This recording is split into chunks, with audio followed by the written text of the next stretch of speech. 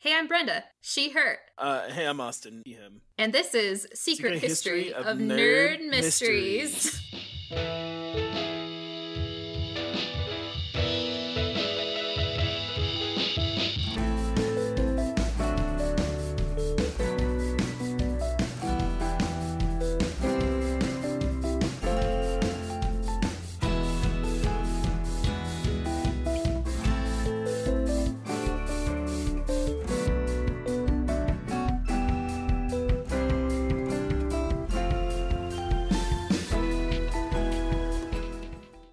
Hello, welcome to the second episode of History of...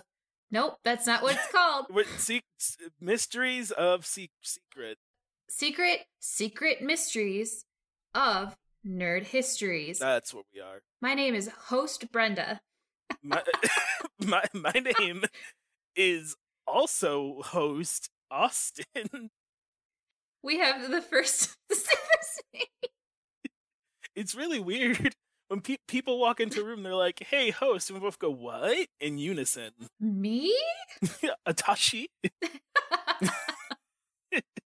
How is it? How is it?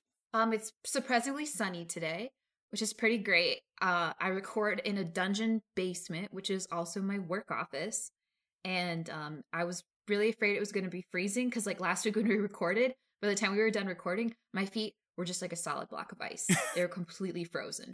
But today, not so much. I'm also sitting on my feet to negate that problem. That's what we call in the business of podcasting, everybody, a pro move. Do not attempt, only professionals. Your feet can't get cold if you sit on them. So, not everyone can do this. So be careful. Be careful. How is your day going? It's going swell. I have a dog. Her name's Opal. I took her on a walk.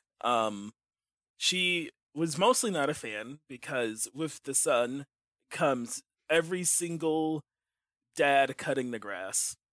Oh no. My Opal. And it's as of this recording, it's still pandemic time. Everybody stay home if you can. Yeah, please stay home.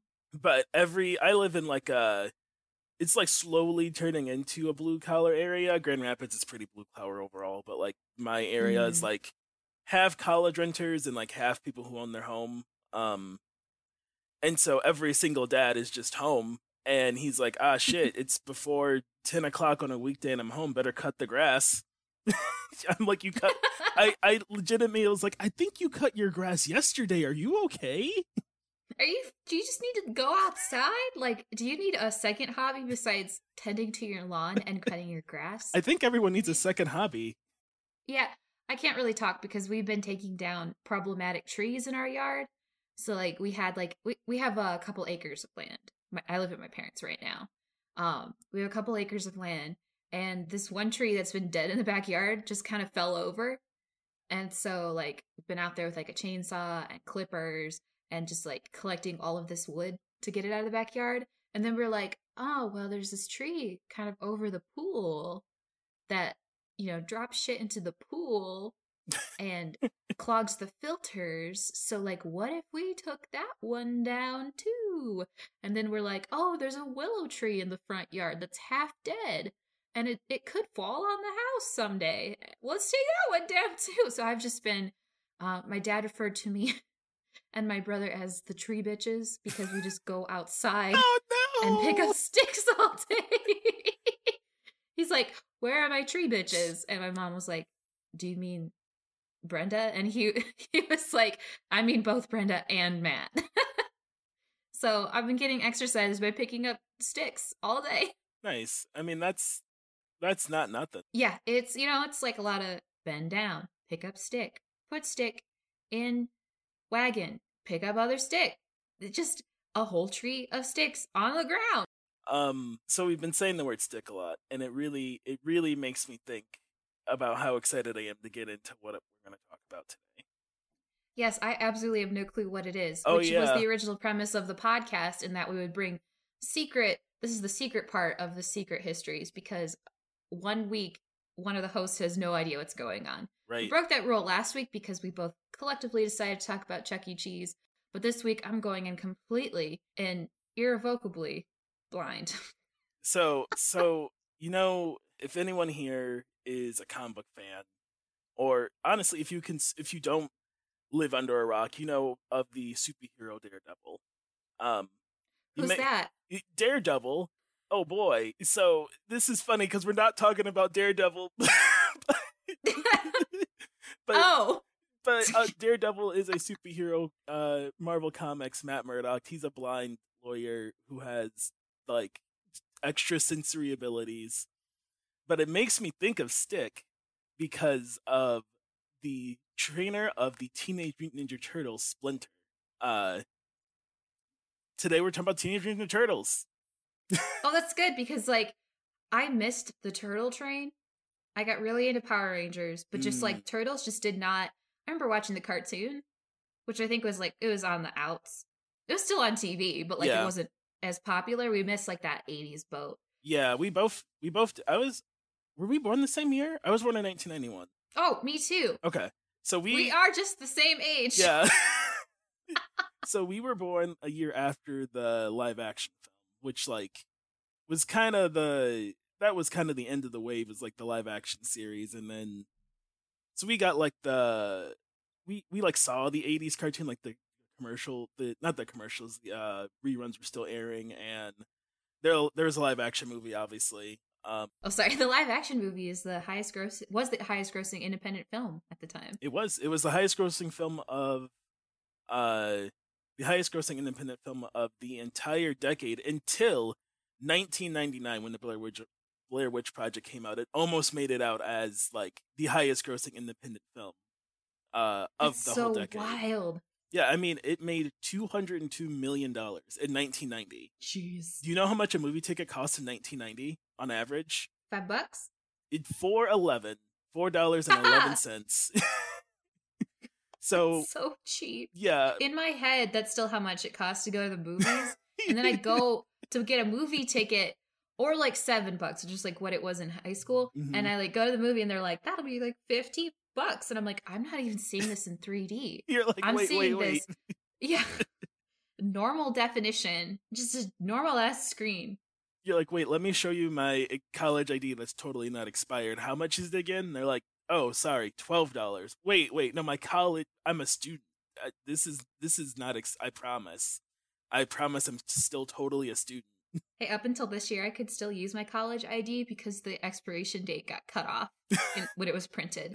So through like the whole of like the before 2020, so when there was just like 201 and then another number, I could still use my ID to get a discount. But it's not enough.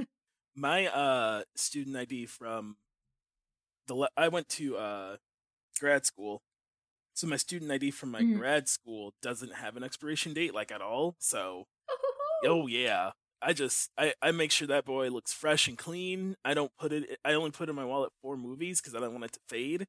So I just bring it out I'm like, oh yeah, here's my student ID, and they're like, And I'm black, everybody, and so I've looked the same age since I was like 12. So you're done aging. Done. So they're like, I guess you look the exact same as this picture, and I'm like, hey, damn right I do. But yeah, so I mean, I think about the movie a lot, which is how I got to this point of wanting to talk about the Ninja Turtles. Just like the movie, I recently on Twitter defended how good the movie is, because the movie's not a bad movie, frankly.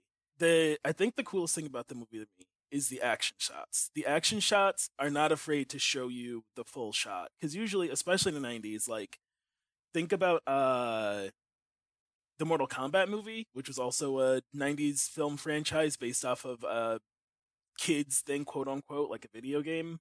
And that movie had so many close-up action shots. It's like pretty traditional in action movies, especially at the time. It's less common now because we use CGI, so you can CGI like out any inconsistency you have in your choreography, But when they was just like straight up, here's two actual real life humans fighting, like choreographed, like you do a lot of like close-up shots so you don't see the inconsistencies in the choreography where they had to like stop so someone didn't actually get kicked or whatever, But the Ninja Hmm. Turtles movie doesn't use a single close-up shot for the action.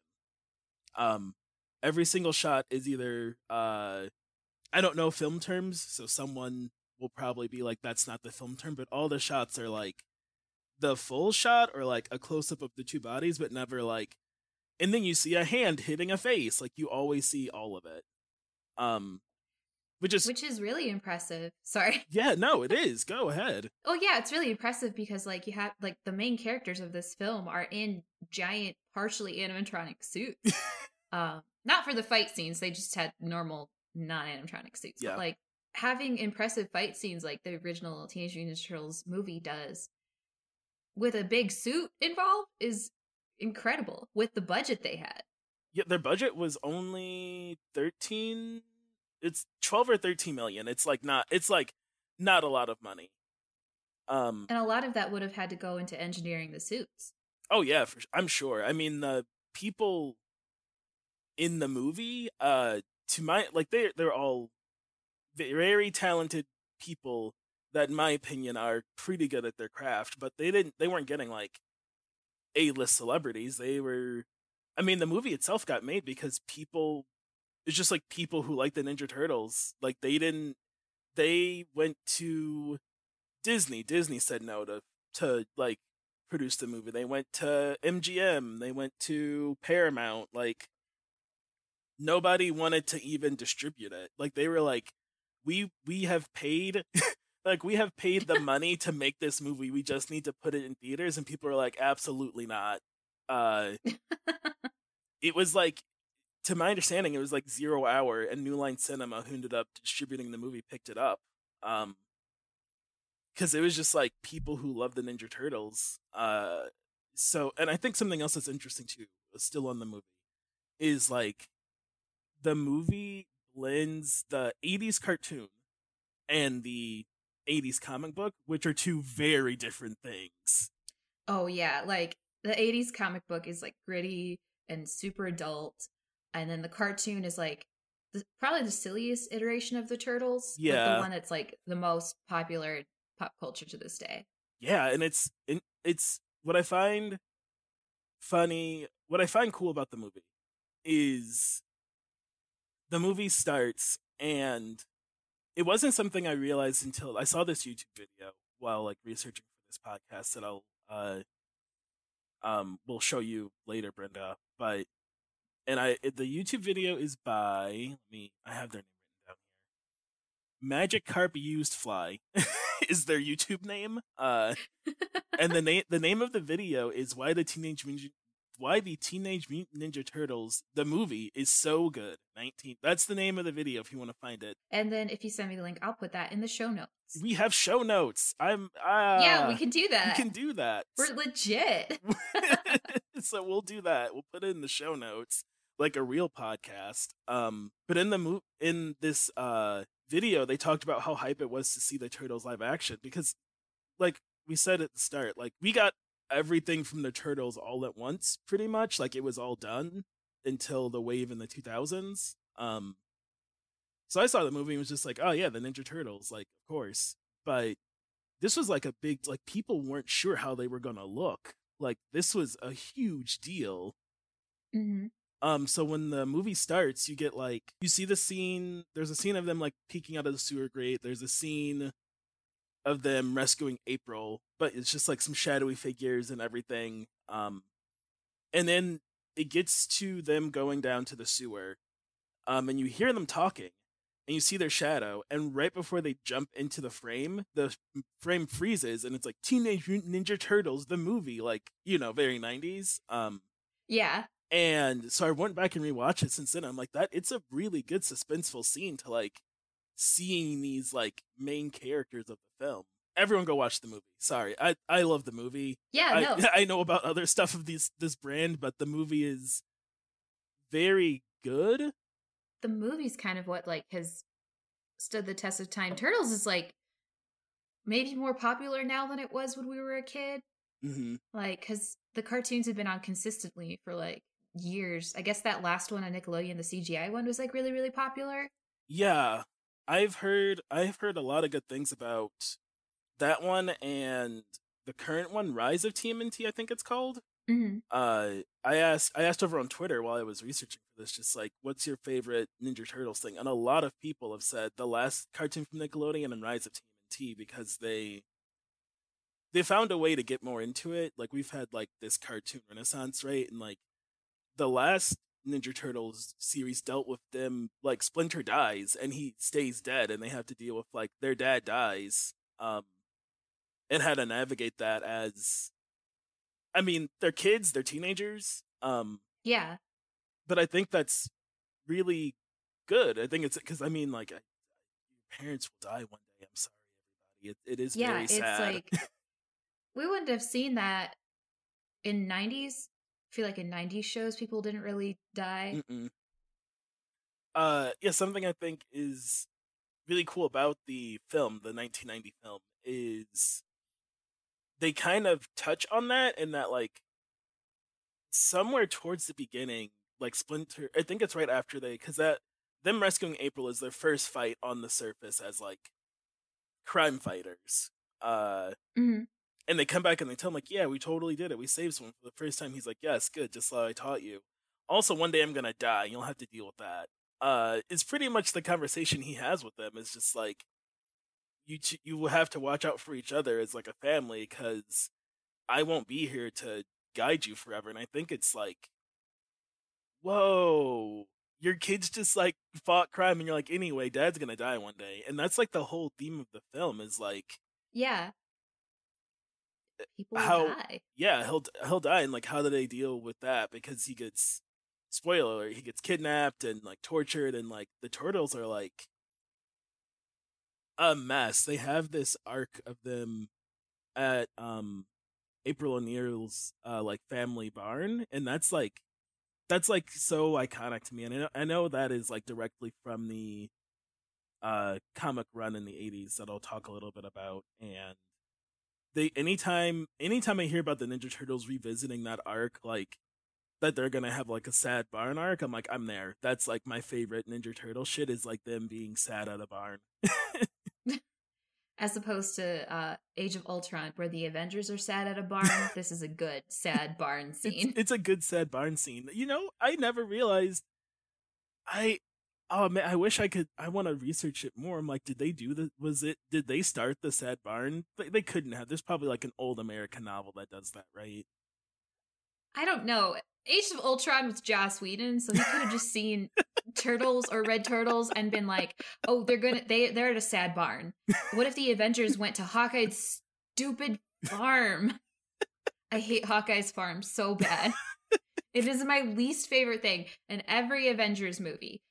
The entirety of Iron Man 2 still better than Wow. Age of Ultron when they visit Hawkeye's stupid barn. Wow. Hey, I guess running trend on this podcast, Brenda once a week is just gonna be like, hey, you know what? I'm gonna fucking fight that thing. And this week it's Hawkeye's farm. It's Hawkeye's barn. Every time like I watch like any Avengers movie where they go to that barn, because there's a couple now, I'm always just like, oh, barn. The barn. Oh boy, so, I guess like we try not to do super intro stuff, because you could Google when the Turtles were started. I mean, they began in 1984, created by Kevin Eastman and Peter Laird. Laird? Laird. I think it's Laird. What Brenda said. I I think it's Laird. I watched like the episode of The Toys That Made Us on Teenage Mutant Turtles, and I'm pretty sure it was Laird, but I could be wrong. Yeah, so I think what's interesting is those two met in 1981. They had both turned in like work to, I forget which comic company, but they both were like turning in work, like the portfolios, to try and get a job essentially as comic artists. And this company was like, no, but we met this dude who draws like you. You could be like friends or something, which is, I'm like, that's nice. At least like there was an internet to meet people like other artists, so they met and they hit it off, and they, in 83, I think Laird moved in with Eastman and his girlfriend. It may have been vice versa. And they started a studio called Mirage Studios because they didn't have a real studio. It was their living room with like a drawing table. um and after they had like this night of just like goofing off, which I think anyone can relate to. You're just with your friends and you're like, hey, what if a turtle had a sword? And they did that, and they passed sketches back and forth of like turtles with ninja weapons until they had the idea to just like make it a book. And they ran with it. So it was 1984, and it was like it honestly, y'all said it was like Captain Planet of making this thing, because it was like Kevin Eastman's tax return, and then like Peter's savings, and then they got a loan from Kevin Eastman's uncle, and with that they published Teenage Mutant Ninja Turtles #1. They made 3,000 copies, and the rest, as they say, is history. They made some copies. They had enough money to take out one ad in like, like the big book where you order comics from. I forget the name now. Brenda knows it. Oh yes, the Diamond Previews catalog. Yes. How could I forget? Fond memories, I'm sure. I worked at a comic book store for 5 years. So they ran an ad in that, and then they sold out of their 3,000 copies, which they never thought would happen, because the book was mostly a like spin-off spoof of the 4 most popular comics at the time. There's a lot of 4s in their history. This is why I thought of Daredevil, because it was a spoof on Frank Miller's Daredevil and Ronin, and also New Mutants from Marvel, and Dave Sims's Cerebus. Cerebus. Thank you. Cerebus. It's not Cerberus. Cerberus. It's Cerebus. It's not Cerberus. It's Cerebus. Cerebus. It looks like Cerberus. It sure Everyone does. definitely does call it Cerberus. It's Cerebus. Cerebus. I'm not a real fan. I'm a fake fan, everybody. You heard it here first. If people forget Cerebus, it's fine. But what's so neat to me about it's like if you read issue 1 from Eastman and Laird for Turtles, it's so clearly heavily like ripping on Daredevil, to the point like the ooze that spills on them, Brenda, instead of it falls off this truck and it hits a boy in the head that looks just like Matt Murdock, who is Daredevil, everybody, and then falls on the turtles instead. I did know this fact, and I was just like, I'm not going to say it because I feel like Austin's going to say it. I'm sorry, it's my favorite fact. It's so good. It's just like, hey, it's one of those facts that I like bring to like bars to impress people, where I'm like, hey, did you know that Teenage Mutant Ninja Turtles, the ooze is the same thing that blinded Matt Murdock? It's the same ooze. That's neat. That's neat, isn't it? Tell me it's neat. It works really great at weddings, because anytime I go to a wedding, it's like there's a bunch of normies, and then there's like 4 other comic people, and we all have our our super interesting fact, and everyone's like, did you know about this Ninja Turtles thing? And usually you're like the only one. It's a weird, and now everyone who listens can be that person, so you're welcome. Lately, I've been the person who's been rolling up with like, hey, did you hear that there's a beach in France where Garfield phones have been washing up for decades? I'm sorry, all right, what? Have a nice day. There's this Garfield phone. It's shaped like Garfield, where a ship from China with all of these Garfield phones was lost at sea and has washed up into this cove in France. Oh. And no one can get to it. And it is just leaking pieces of Garfield phones. There's just pieces of like orange plastic with Garfield stripes on it, or like you'll find a faceplate, or like the receiver, and you just find like all these pieces, and like they can't get to the ship to like stop it from getting into the ocean because it's like way down there. So like people comb the beach, picking up pieces of Garfield to try to keep the beach looking nice, but it just keeps washing ashore. That is incredible. That's like, wow, are we sure we're not in the Twilight Zone? That is like unreal. I know, right? Wow. It's the wildest fact. I also owned one of these Garfield phones. I have one. Did you own any Ninja Turtles like merchandise or I was gonna say paraphernalia, like it's a drug. You got any turtles? Do you got the turtles? Do you got some Michelangelo? How about some Donatello? Do you got that? And you got that for me, eh? Hey kids, I'm looking for Splinter. Hey kids, I got that rare April O'Neil steel in box. The only Turtles toy I remembered having, I had, remember the dinosaur ones where they were like in the like caveman times, yeah, and they like could ride on dinosaurs, like they had like saddles and stuff. I had a couple of those because I like dinosaurs, so you know, a dinosaur is a dinosaur. I didn't really care too much about the turtle on it. I just wanted the dinosaur. I think I still have him somewhere. And then I had a VHS. Oh, nice. Of the 80s show. But hear me out. This was like a special, like, kind of edited VHS to go with this, like, talking teddy bear that would, like, plug into the TV and interact with it. So, like, there were, like, these segments with this guy in between just watching a regular episode of Teenage Mutant Turtles where this guy would, like, show up and be like, "What's an eggplant?" And then, like, the bear would be like, "Oh, it's a vegetable." That sounds terrifying. It was, you know, like imagine Teddy Ruxpin. Do you know Teddy Ruxpin? Yeah. But he's beige and he has a purple shirt and he has like cables that attach to your TV like a game system. And that's my turtle collection. Wow. I had I had an older cousin who was there for like the 80s craze, so I had a bunch of his hand-me-down toys. I had like the four turtles, of course. I had Splinter. I had the I'm sorry, everyone, my brain just turned off. It was like, Austin, where'd you go?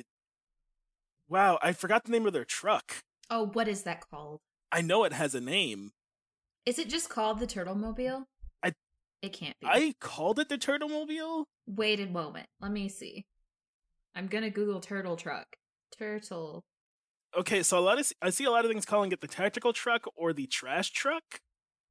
The trash truck? Does it not have a canonical name? I feel like it should, right? Tactical Taratuga? I think it's just like I know it is a garbage truck. Like I know that is like Donnie finds a garbage truck and like Exhibit pimp my ride out of it. That's like how it came to be, but I guess I just assumed it had a name. I forgot because I was a kid. But yeah, it's the 80s. It should have a name. Everything has a name. Everything has that's branding. That's money on the table, man. This thing says it's called the Party Wagon. Does its name change depend on who has the license at the time? I think it does, because like the mid-2000s Nickelodeon seems to be the Party Wagon. Here's an old... Yeah, and here's an old one. The Michael Bay one calls it the tactical truck. How old is this one? This looks like a collectible. This one calls it the Party Wagon too, but I can't figure out what year this was made. Yeah, that's so weird. This is very weird. Anyway, I had that. Sorry, everybody. Wait, quick aside, I found a blanket that has a picture of a turtle on it, and it just says, "Just a girl who loves turtles." So if you want that on a blanket, it's out there waiting for you. But I had all of that stuff. And then I remember, so do you remember the Cursed live action show? Oh, yes, I do, because it crossed over with Power Rangers. It sure did. I had Venus, the lady turtle they made. Venus de Milo. Yeah, Venus de Milo, the cursed live action lady turtle. And she's not cursed because she's a lady turtle. It's cursed because they gave her turtle titties for no reason. Yeah, that's the biggest curse. So you knew it was a lady. And I remember her her like they all have colored masks, everybody. And I remember her mask was braided like she had hair, and it wasn't it wasn't until like a week ago when again I started doing stuff for this podcast that I was looking at it, I was like, wait, yeah, that's her mask. She doesn't have hair, she's a turtle. It's her mask is braided because it's feminine and she's a lady turtle and she has turtle titties on her shell. She has turtle titties on her shell. That's not how that works. I get like, hey, but she's not a mammal. And people are gonna be like, oh yeah, but they're mutated. Yeah, okay, but like they're still like they're humanoid turtles, not human. If she was a human who became a turtle, I give it to you. I'd be like, sure, I guess. Yeah, like whatever, it's fine, I guess, but okay. But no, like she's not. Turtles aren't mammals. Turtles don't need tits. They literally don't use them. There's no need. Yeah. It was just doomed from the start. Like, because it didn't have like quite as big of a budget, everything, like the animatronics just looked like hell. Like, oh yeah. The ones in the movie were like, I think Jim Henson did the ones in the movie, right? Yeah, the first movie they got Jim Henson shop to make them, which is why like every movie after, like they didn't do that, and each movie after it gets like dark. It gets lighter in terms of like the mood, but it's darker in terms of it's bad. And we don't talk about the third movie. By the time you get to the third one, the turtles are looking pretty rough and everything's awful. They have like teeth. They were like, oh, you know what? They need teeth. And that was hell. Yeah, I think the turtles just need to not have teeth because it's very apparent that the teeth are not attached to real gums. And it's an absolute nightmare. And that's just one extra thing you have to like control with your little... Have you seen footage of like how like bodysuit animatronics like that are controlled? Mm-hmm. It's like a little glove kind of hand thing, and you have all these buttons, and you have to like move it while you're acting. It's so wild. Jim Henson's really the only company that does it. Yeah, right. It really was. Like I don't know, in the first movie it was just like so well done. I went back and I rewatched like trailers from I watched trailers from the movie, and then I was watching like scenes from the movie. And just like, so a lot of times for trailers, they will have, it won't be like the final voice acting cut. It'll be like either the tryouts or just like someone from the crew standing in because they would just want like this scene to have something said, you know? The voice actors for the movie, like, I implore anyone, I will try and find some of the trailer clips that actually in the YouTube video he has some of the trailer clips and then the scene clips, so just watch that. The like voice actors for the movie were so good, and it wasn't clear to me until I saw like the trailer and then heard the voice acting, because again, like the movie came out a year before I was born, so I never saw the trailers. But yeah, the movie stands up. There is the unfortunate live action show, which is meant to take place in the same universe as the movie, and it is bad. I feel like what really kicked off Turtles for me was the 2000 series, though, which was also just called Teenage Mutant Ninja Turtles, as most of the series are named. And let me tell you, everyone, it is really hard to research a thing when everything in the thing has the same name. Well, that one was just, I feel like they just called it, they were like, TMNT is next on the Fox box. And I would be like, yeah, oh, okay. that's like, that is like how they would hype it up. And it was like, it was, I think, of the animated shows, because there's the 80s one and then there's this one, essentially for our generation, are like the two shows we were around. And I think that one did a better job of kind of like the movie, like blending the serious tones and the like funnier, lighthearted cartoon tones. Like in the 2003 show, they eventually end up like just straight up killing Shredder. They're like, well, he's got to die. This is stupid. he is just dead. But yeah, and the thing that's the most, something that I find interesting is like that Eastman and Laird, like they signed off on the 80s show, which kind of took all this off, and they they like regret it. They, in no short way are they vocal about how much they regret it. In multiple interviews and blog posts and everything, they're essentially like, yeah, I wouldn't do that again. It was so, the thing they hated was like how cartoony they made it. They didn't think it needed to be that like watered down for children. Yeah, but I mean, it was such a big phenomenon. Maybe it did, because around when it was coming out, there was already a lot of like controversy about like more violent shows. So like, I think Transformers was like one that got thrown around a lot, and just like overall violence in kids shows. So I think a lot of like the toning down of Teenage Ninja Turtles was to try to avoid that conflict, like to avoid like people picketing it. And already in like the UK, they had to change the name from Teenage Ninja Turtles Heroes. Teenage Mutant Hero Turtles. Hero Turtles. Because Ninja. Yeah, there's a lot of weird stuff in Europe. They like edited out Mikey's nunchaku for some reason in Germany. That just like was not a thing. Censorship in Germany is wild. Yeah, in the cartoon, I think in Britain and in Germany, he didn't have nunchaku. He had like a grappling hook, which for some reason was less violent, and was called the hero line.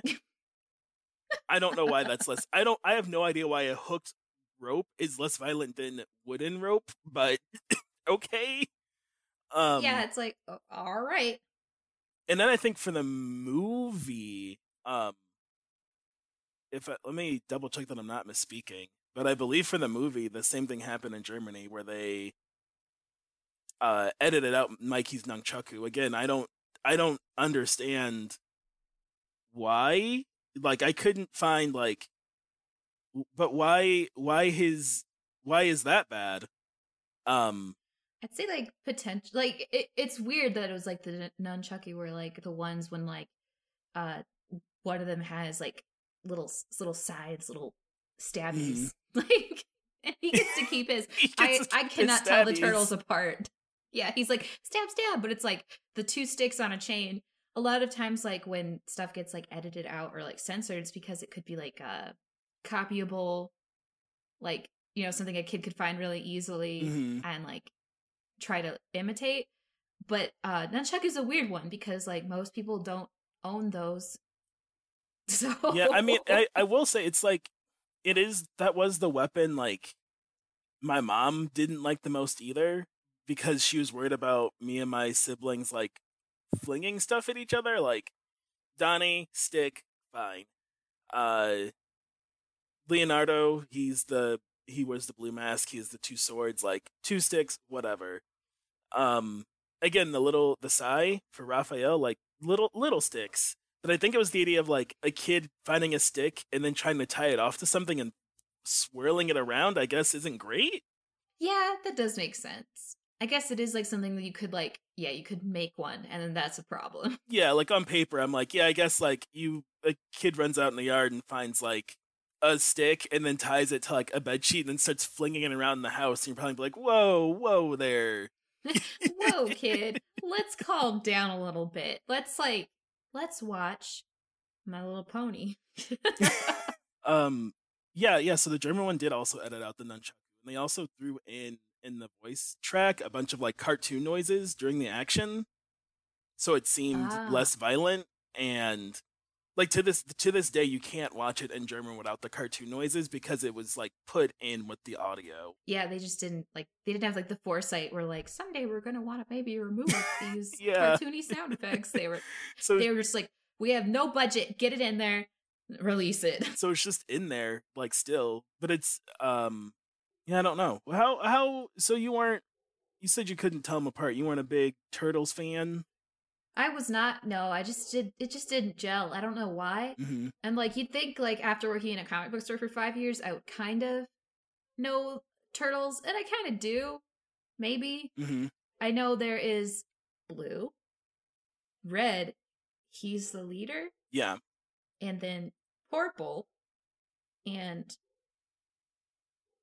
orange. Yep. Is the last one orange? Ha! I got it. Yeah, they're originally gonna have Japanese names, but they couldn't settle on names that sounded authentic enough, which, given that they are two white guys, thank God. Looking at you, Marvel. Oh, God. What was it? Akira? Oh, it's Akira it's something Akira, because he couldn't resist that using Akira. The current, what is his position at Marvel right now? He's like the editor, right? Yeah, he's like the big editor boy now, isn't he? Yeah, which is like CB Cebulski. CB Cebulski became the big editor boy and was like, so anyway, I used to be a fake Japanese guy. And everyone's like, you thought now was a good time to tell us that? Yeah. And then he didn't get fired. He sure didn't. Which is wild. He like pretended to be like an Asian man named Akira. I want to say, what was it? Yeah, my head says like Tokasaki or something, just like very like, yeah, that doesn't even make sense. Yeah. Akira Yoshida. Oh yeah. Yeah. And it was like, oh. And then he didn't get fired, so the head editor of Marvel right now is a man who he's a white guy, pretended to be an Asian man for a long time. Very long time. And like he was like, yeah, this guy only talks to me. And I guess at that point, yeah, no one questioned it. No one was like, he only talks to you. And then there's like that one incident where like someone was talking to CB Cebulski, but it was just like to Akira Yoshida, and it was just like a translator who was at the office. Yeah. And just nobody clarified. It was just, it's wild. So, a cool thing I found out while looking into this stuff, that the first licensed product for TMNT was not toys. Really? What was it? It was a tabletop role-playing game in 1985. 1985? Oh, how crunchy is it? It's very crunchy. I found the PDF, everybody, and it's like percentiles for how much you weigh, and it's 1985. Palladium Books. It had original illustrations from the comic and by Eastman and Laird, like throughout the material for it. And it was like a large list. The characters were like mutated animals. Like you rolled on tables for like, are you a zoo animal or an urban animal or a wild bird? So you'd roll on that table, and then like under urban animal, it's like dog, cat, mouse, rat. And then like zoo animals are like lion, tiger, leopard. And then you rolled for like your cause of mutation, and then the organization that caused your mutation, like was it a military organization or a crime organization? And there was like your weight determined your growth step and your mutation. And listen, y'all, it is crunchy as heck. I have not determined it looks like Palladium Books no longer has the license for it. So I don't think you can buy this anymore. But I don't want to. If there's a way to go buy this book, if you're interested in it, I will figure it out. But so far it looks like Palladium Books let go of the license because it was too expensive, so you cannot buy it anymore unless you find like an old copy somewhere, or you find it on the internet. But I do not promote stealing someone's work. So yeah, we're not going to promote piracy on this podcast. No, do not. Please don't pirate it. If you want to play it, do not pirate it. I found some screenshots of the book is where I got my information from someone's like listing trying to sell it on the internet. So please don't go steal it. But yeah, so 1985 Palladium Books made this tabletop game, which is a year after the comic came out. So that's how big it was that this company reached out to them and wanted to make a role-playing game. And they made supplements all the way up until 1990. Wow. The Palladium Books actually hated that the cartoon came out because it killed their industry for the role-playing game, which from what I can tell, it was pretty popular. And then the cartoon came out and they're like, yeah, teenagers aren't going to want to play this anymore. Because it was so... Because now this is a thing. Yeah, it's a thing for kids. Yeah, they cut the license up until 2000, and then they let it lapse. And they talked about restarting it after the Michael Bay films, but that never took off, really. Yeah, those were bad. Are we going to talk about those at all? We can. What is there to say? They do look like turtles. They do look like turtles. Megan Fox is there. Mm-hmm. So I have nothing against Megan Fox. I'm sure she is a fine human being. I don't know. Maybe she's not. But what grinds my gears is they were like, yeah, so we'll get Megan Fox and we're just gonna make her act sexy the whole movie. And to me, I'm just like, but what if you just let her act? Because like that she can act and it doesn't fit April O'Neil. Like that's never been the character. So it just like really got to me that they wouldn't let her just like happen to be a woman who's attractive in a movie. Anyway. Yeah, and I don't think that's on Megan. No, at all. I don't. I'm pretty sure it's just Michael Bay because he made her do the exact same thing in Transformers. And it's even creepier in Transformers because she's like meant to be a teenager, right? If I remember right. I think so. Like, I can't remember if Sam is like a college kid. I don't know. He's still living at his parents, but I am too, so I can't really talk. But yeah, I don't know how old she's supposed to be. If she's like supposed to be older than him, but I was like, there was this thing I came across online once that was just had the script for the movie. And like in the script for Transformers, like the scene where like Sam finds her like working on the car, there's nothing about it that was like she's supposed to be sexy. Like the script was written that she was like a lady fixing a car. And it's all on the director. Right. He's not a great dude. I don't think that's on Megan that she played a bad April. I think she just had nothing to work with. I think she did the best she could with what she had to work with. I agree. Yeah, it was a role written for that kind of archetype of like sexy lady. I will say I saw the first film. I arguably have not seen the second from Michael Bay. And the trailer for the second one was good because it had Bebop and Rocksteady in it, and had 80s music. If you play 80s music in a trailer, I'm just automatically there. So like the trailer for the new Wonder Woman, like I found the first Wonder Woman movie to be really boring, but like the trailer for the second one absolutely slaps. That is a great trailer. I just keep thinking about it because like it's got like that 80s music, but it's like incredibly epic, and it's like if you play an 80s song in a trailer, you just got me. I can't say if the movie will be good, but like, but you're there. I love those 80s tunes. Yeah, that's I can't if you play 90s music for me, that's my like, oh, I'm seeing this movie. Okay, I guess. Oh, that'll get me too, yeah. Yeah, the first movie, like, okay, so I saw the first movie for free. Like I was visiting my mom and it was on HBO or something.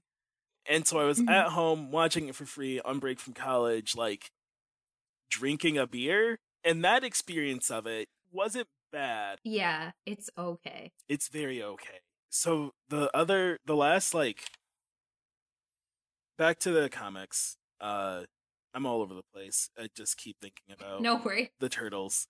So I know earlier I talked about how they were also inspired by not Cerberus. No, yes, Cerebus. Cerebus. Issue 8 of the Ninja Turtles original run featured a character from that book, and that book sold 135,000 copies. Whew. That is in 1986. 1986. Boy. 135,000 copies? Are you kidding me? That's incredibly impressive. Like even today, that's incredibly impressive. That is like from a no-name publisher. No name. They like Mirage was just like I said earlier, just Eastman and Laird in their living room. I don't know if they were still in their living room by 1986, but 135,000. So in 2000, let me pull up in 2018. Amazing Spider-Man 797, which is like, this is towards the end of Dan Slott's run. Everybody, Dan Slott's a big Spider-Man dude. He has the longest run on Spider-Man, doesn't he? Yeah, he has the longest run on Spider-Man ever in the history of Spider-Man. 797, I think, is the first build-in to the end of his run. That book, it sold like 130,000 or something in 2018. So that's Spider-Man after Marvel has become easily the biggest media maker in the country. Yeah, it's like, this is post Tom Holland Spider-Man too.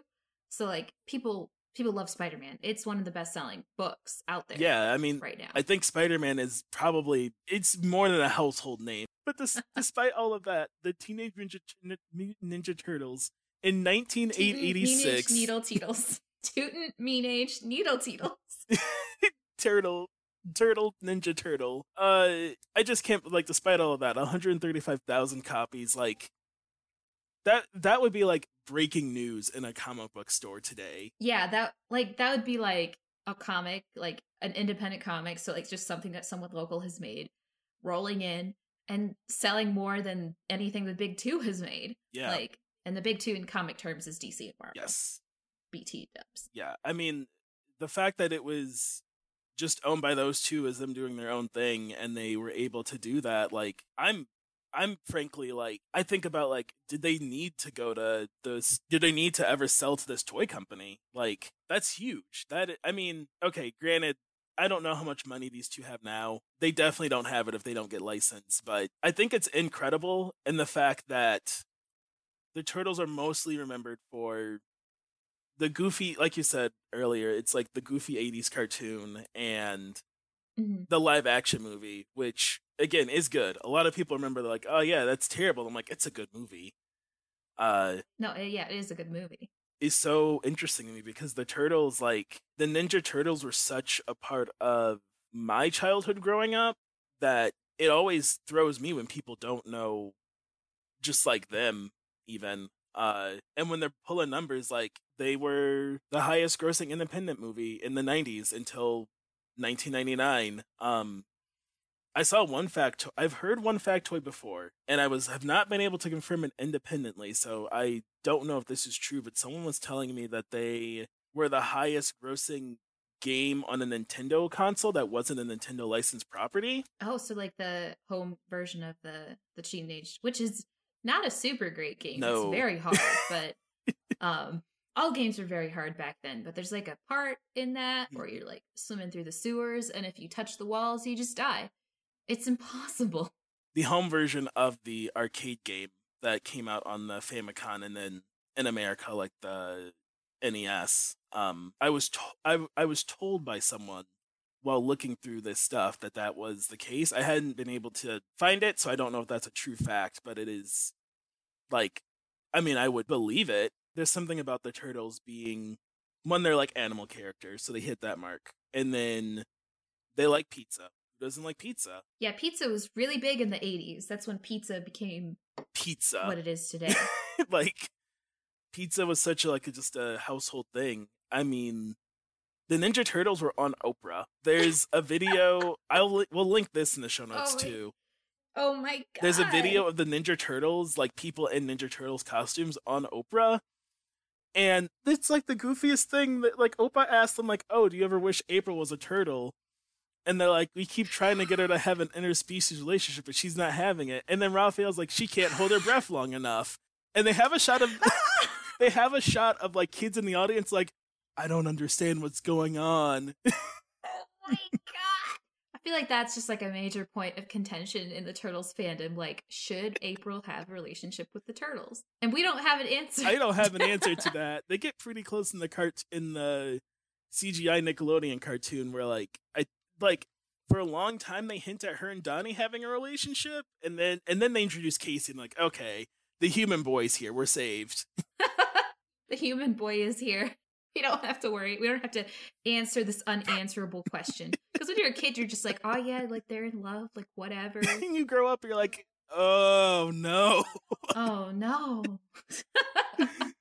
It sometimes feels like Casey exists so they don't have to answer that question. Yeah. Was Casey in the comics first, or was he introduced in the cartoon? Casey Jones, he's a character in the Ninja Turtles canon. He's Stephen Amell. Stephen Amell. In the movie.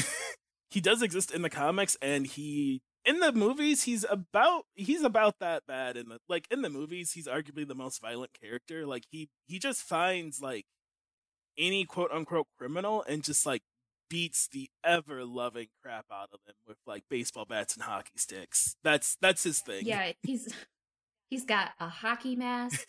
Does he have roller skates, or am I confusing that with Shonen Bat from That's Shonen Bat. Paranoia Agent. It looks like he could wear, like, him wearing hockey skates wouldn't be out of line, but he does not wear skates. Okay, so I'm thinking of Shonen Bat. Is he the antagonist of Paranoia Agent? Is there an antagonist in Paranoia Agent? The short anime series by Satoshi Kon? Who knows? I don't know. But yeah, so he's in the comics and he's pretty much the same. He finds like kids, it's like kids like in the street essentially that like purse snatch and stuff, and he's like, well, time to beat the crap out of you with a baseball bat. Oh my god. And that's a better person for April O'Neil than a turtle. Yeah, clearly. There's not a lot of options. It's like there's the turtles. There's the rat. Other mutant. Yeah, there's the rat, but he's like really old. At least he was a person once, but he still is a rat now. Oh, so that depends on which canon you go with. If he was because there's some where he's a person who became a rat, and then so in the movie and in the comic he's always just a rat. He was a rat that got mutated with the turtles. But in the there's a Dark Horse book run which Eastman and Laird have said is not canon, where he's a person who becomes a rat, which is weirder to conceptualize. And then in the 2003 animated show, is that what happens? I'm pretty sure that's like the most common. I can't verify. I haven't done any research. No.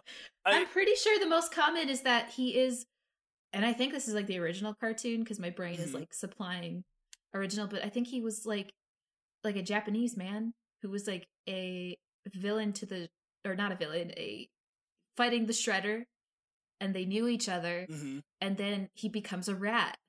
Right. So, I'm not gonna start throwing out names because that doesn't matter. But essentially, what happens in like quote unquote official canon, as according to Kevin Eastman at this point, because Laird sold his rights to the Turtles to Eastman because he's just like wanted out. Yeah, he was done. But Splinter, he was like, yeah, he's like, listen, I got paid. They made a cartoon. I'm not into it. Enjoy. I never want to see a turtle ever again. I hate them. He's like at the beach and there's a turtle and he's just like screams. I mean, he pretty much said that. And let me pull up this quote. In 2012, he said this on his blog. Had I, again speaking solely for myself and not Kevin, been making the key creative decisions for that first animated series, it would have been very different. Among other things, there would likely be no moronic henchmen like Bebop and Rocksteady. The Shredder would have been seriously malevolent. April would not have been a reporter and constantly not need to be rescued by the Turtles. The Turtles would not have been so ridiculous obsessed with pizza. The Shredder would not have been The Shredder would not have, as one of his businesses, a restaurant called Ninja Pizza. I mean, come on.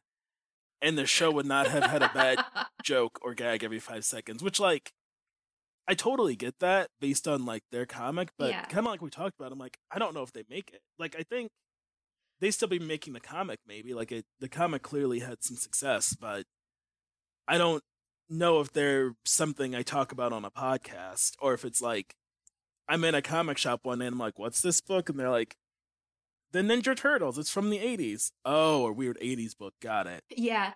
It's like without the pizza. What are the Turtles without pizza? Pizza feels so iconic to me. Like, it's interesting.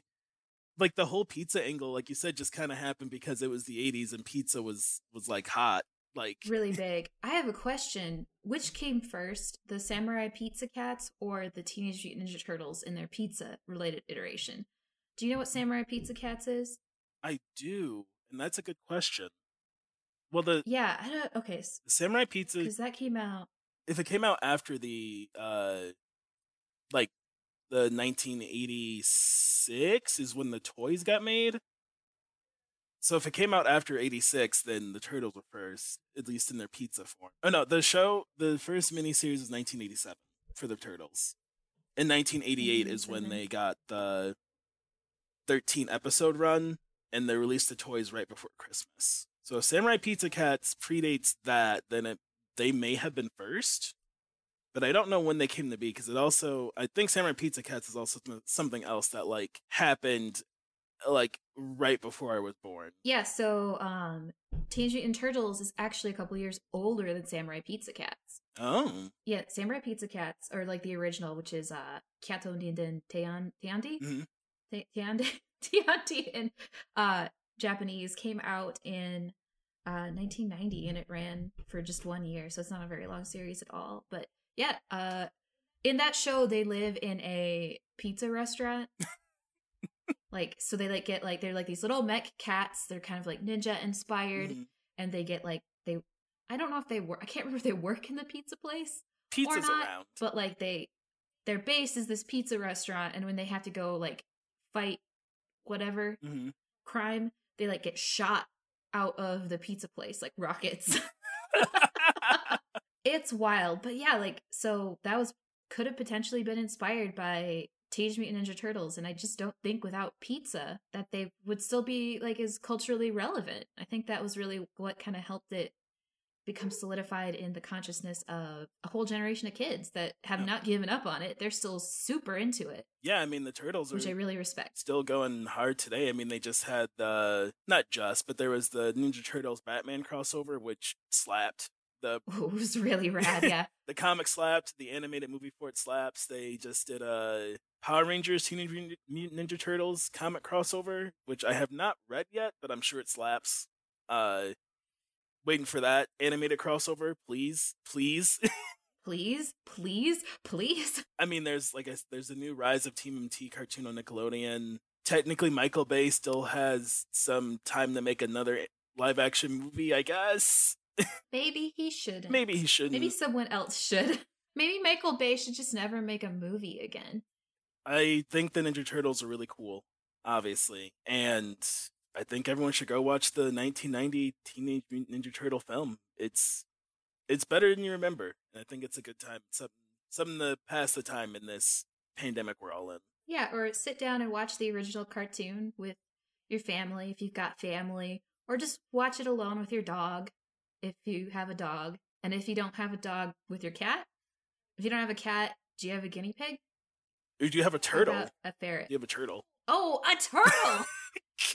That's it! That's the joke! Yeah, I think that's the joke. Well, thank you so much, everyone, for listening to the second episode of Secret Mystery of Nerd Histories. I got the name right this time. So our music is provided by Freedom Trail Studio. I did the art. I'm a graphic designer. Hello. My Twitter handle is @BatmanandSabin, SOBBIN. Austin, would you like to share your Twitter handle? That's such a good Twitter handle. I've never read your. Thank you. I've never read your Twitter handle because I just follow you. That's. Thank you. I switched it when Damien died. Do you remember that? I do remember when Damien died. That was a stressful time in my life. Hi, I'm Austin. I'm just on this podcast. Brenda's a superhero, y'all. She also produces and edits the podcast. But you can if you want to find me on Twitter, you can. I'm at KnightAU26 because I'm not as good at naming myself as Brenda is. But cowabunga, dudes. Eat a pizza.